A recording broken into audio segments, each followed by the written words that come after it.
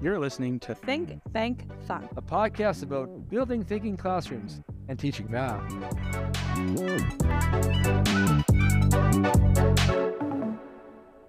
Hi, everyone. Kyle here again with Megan. Hi, guys. And we're back doing our little series on Peter Liljedahl's Building Thinking Classrooms. Today, we're talking about Chapter 5. Megan, can you set us up for what this episode's going to be all about? Yeah, so Chapter 5 revolves all around how we answer questions in a thinking classroom because, traditionally, typically in any mathematics classroom, I think teachers answer somewhere between 200 to 400 questions. I think kindergarten's like 1 million or something per day. But yeah, and so it does take a lot of time. So we have to figure out how are we answering these questions? Yeah, and we answer a lot of those questions. Like you said, 1 million might seem low for some of us. Like things like that. But what Peter identifies, and I think it's key to this, is that answering some of these questions is in complete opposition of getting our students to think and that goal that we're trying to accomplish through all these practices. So what are we going to do about it? Something to think about too. He talks about how, by answering questions, we really start to undo a lot of the good work we're already doing in thinking classrooms.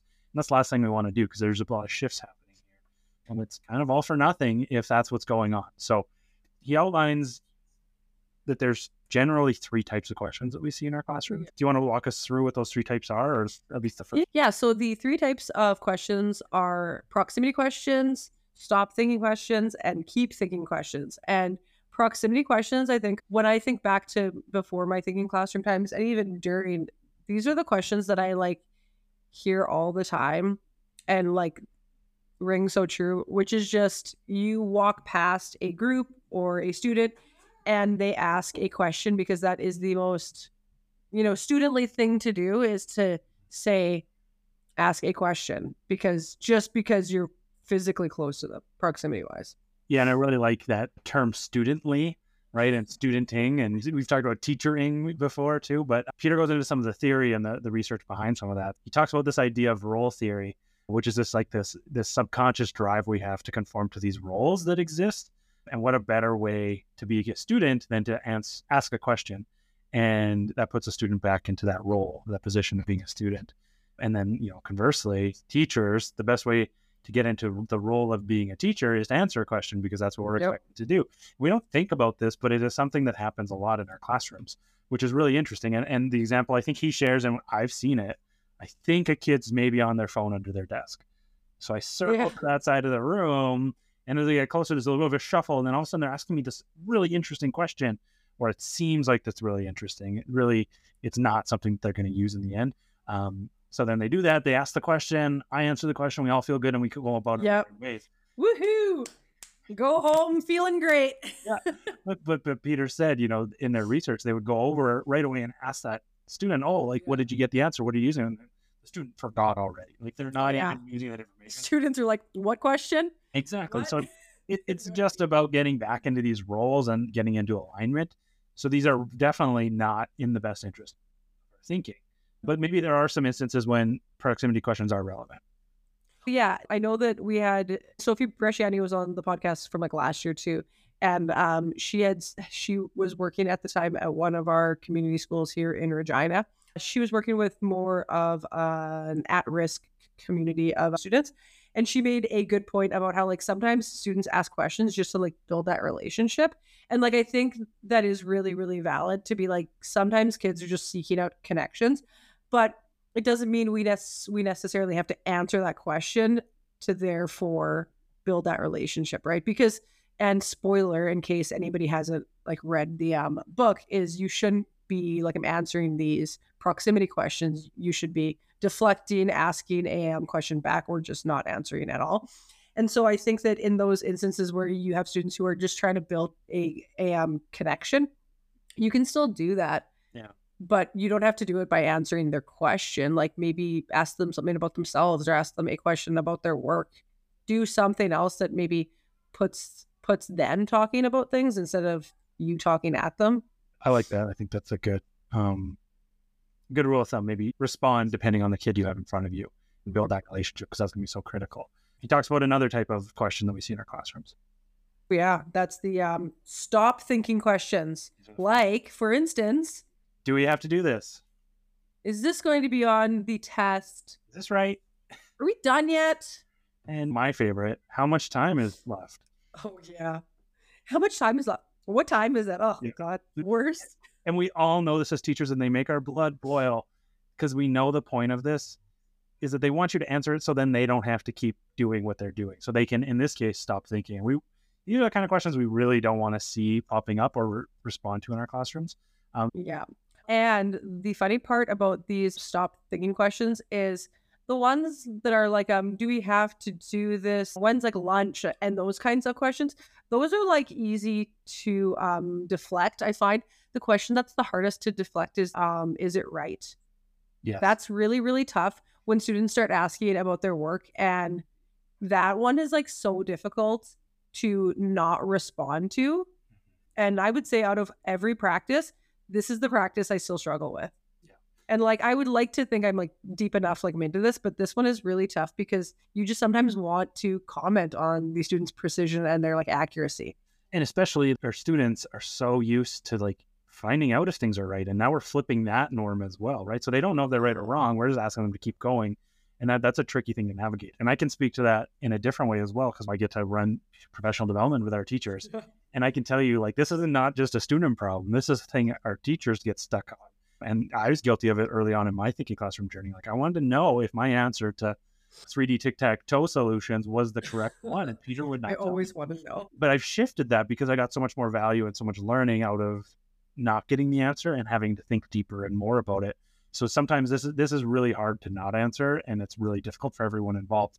But, you know, if you're playing the long game, which we all are as teachers and in education, you want to find other ways to handle this. So let's talk about the keep thinking questions, because that's the last type of questions that he lays out for us.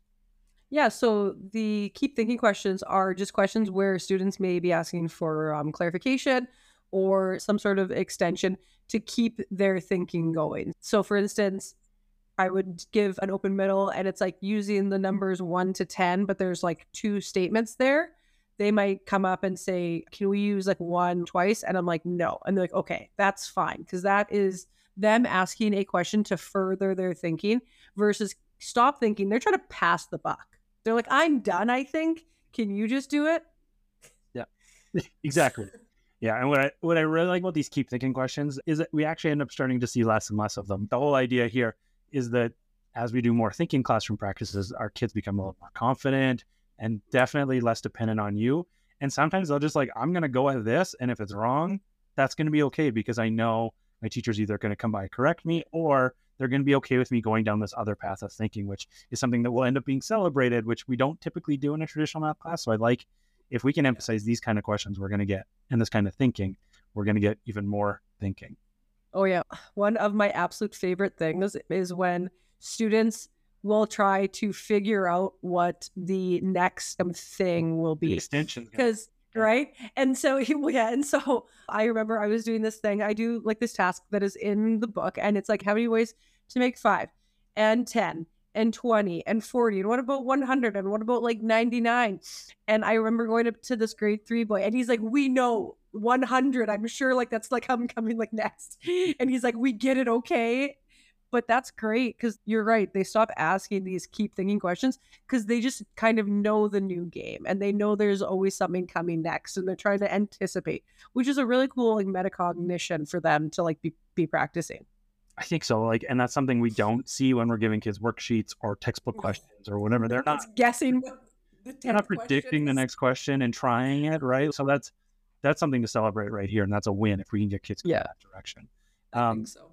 So Peter talks about like, well, the best way to handle this in a lot of cases is either to not answer it, which we'll get into a little bit more later, or respond to their question with a question. And he gives us a bunch of examples from the book, and maybe we'll share those. If you're looking for them in the book, they're on page 89 and 90. The first one he shares, kids ask you a question, and you'd be like, isn't that interesting? Mm-hmm. Can you find something else? Can you show me how you did that? Is that always true? Why do you think that is? Are you sure? Does that make sense? Why don't you try something else? Why don't you try another one? And this is my favorite one, because kids are always stumped by it. Are you asking me or are you telling me? They don't know how to respond to that question, but it's so much gold. Or sometimes a fantastic one is just to go, hmm. Yeah. That's it. That's it. Go, okay. Kind of look at it. Yeah. That's correct. And they go, oh God. They start scribbling back on their thing.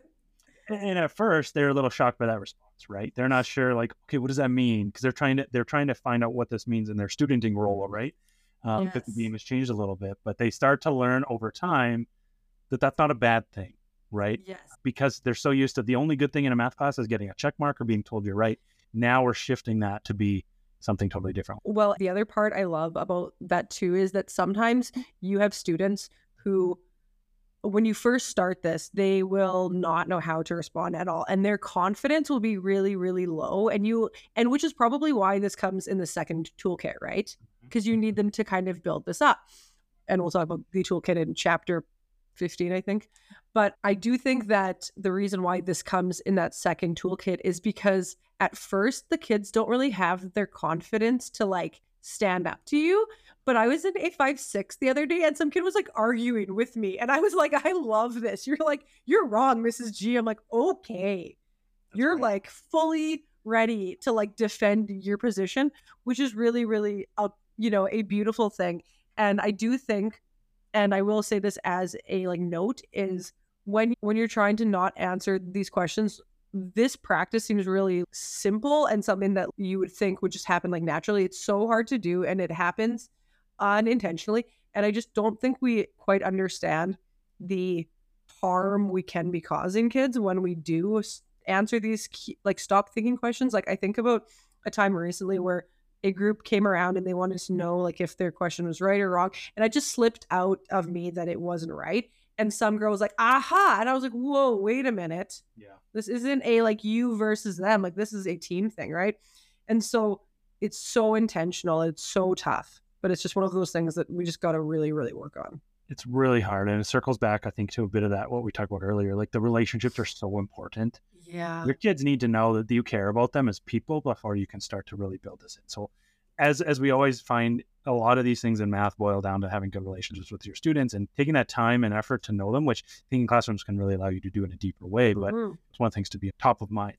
One thing I just want to mention before we keep going through this is if you're, those questions to respond to questions with, the illustrator from this book, Laura Wheeler, put together like a little wallpaper for your phone that has these little prompts for you front and ready for you. So you can just glance at your phone. Because what I found is I started to keep going to the same one every single time.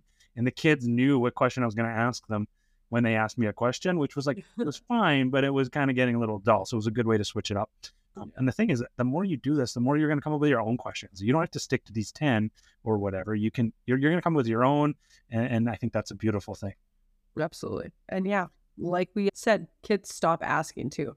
Kids know you're not going to answer, so they stop asking. Like, it's fine.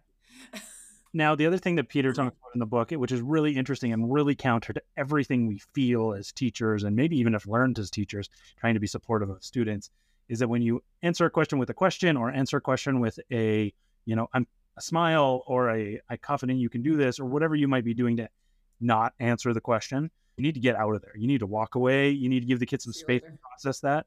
And I would say for me, this is so hard because I want to see what they do next. But I've learned I need to do that from a different spot in the room. Maybe while I'm standing in near another group, I can be watching that.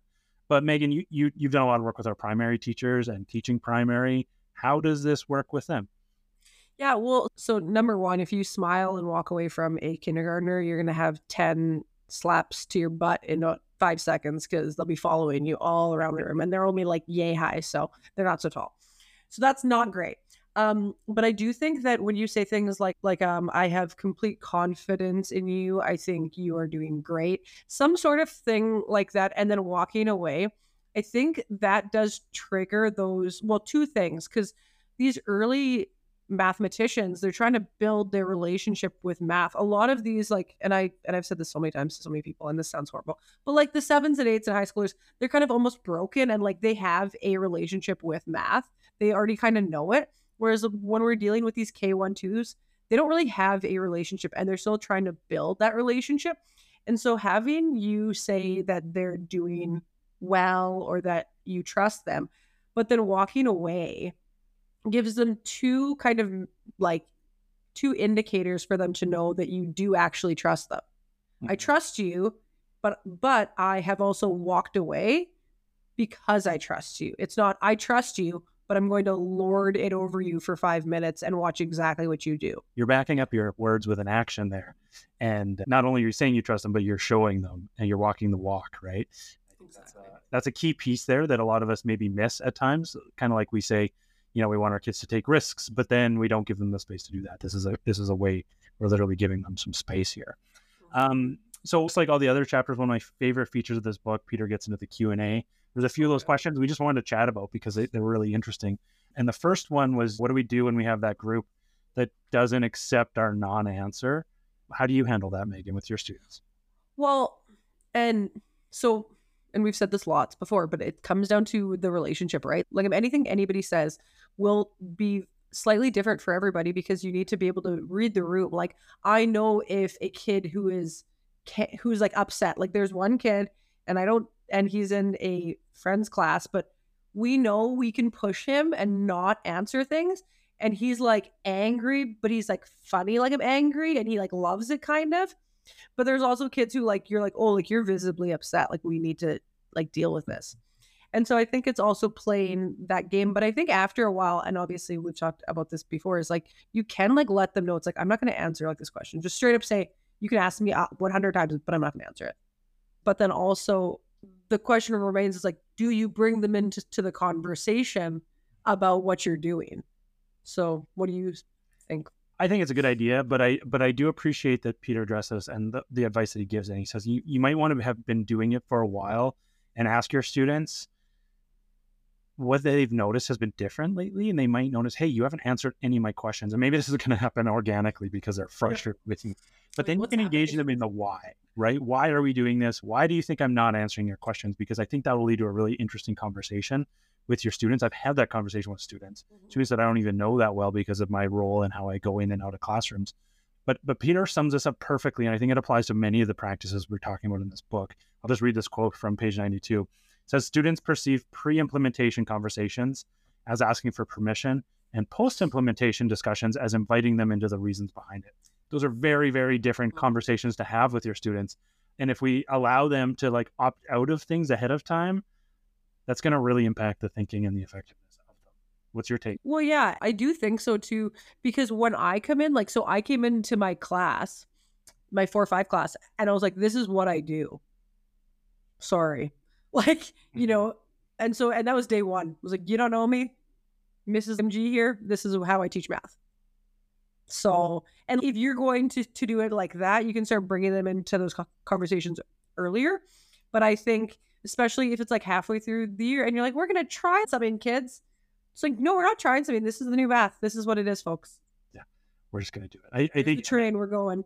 And that kind of connects to all the advice we've been hearing and giving throughout this whole thinking classroom process. Dive into this, try this, and then unpack it with your students maybe partway through or after they start to ask you those questions. Well, to quote Gail Russell quoting, like an Egan Chernoff quoting Nike, just do it. Yeah. Just do it. And now we can come with you in a future episode. I love Fantastic. I can't wait. I think it's a good place to stop here, Megan. Next, we're going to do another chapter right away here, talking about chapter 6, the when, where, and how tasks are given in thinking classroom. I'm really supported that because it's such a disruption to what we usually do. We were joking ahead of time. We hope we didn't answer any of your questions because that's our goal with this chapter. But we hope you'll tune in for the next one. And don't be afraid to connect with us on Twitter or however you want to. We'd love to hear from anyone who's been nice enough to listen to us through this. See you guys. Thanks for tuning in to Think, Thank, Thunk. If you enjoyed this episode, please subscribe to us on your favorite podcast app so you never miss a new episode. And as always, keep thinking, and keep thunking.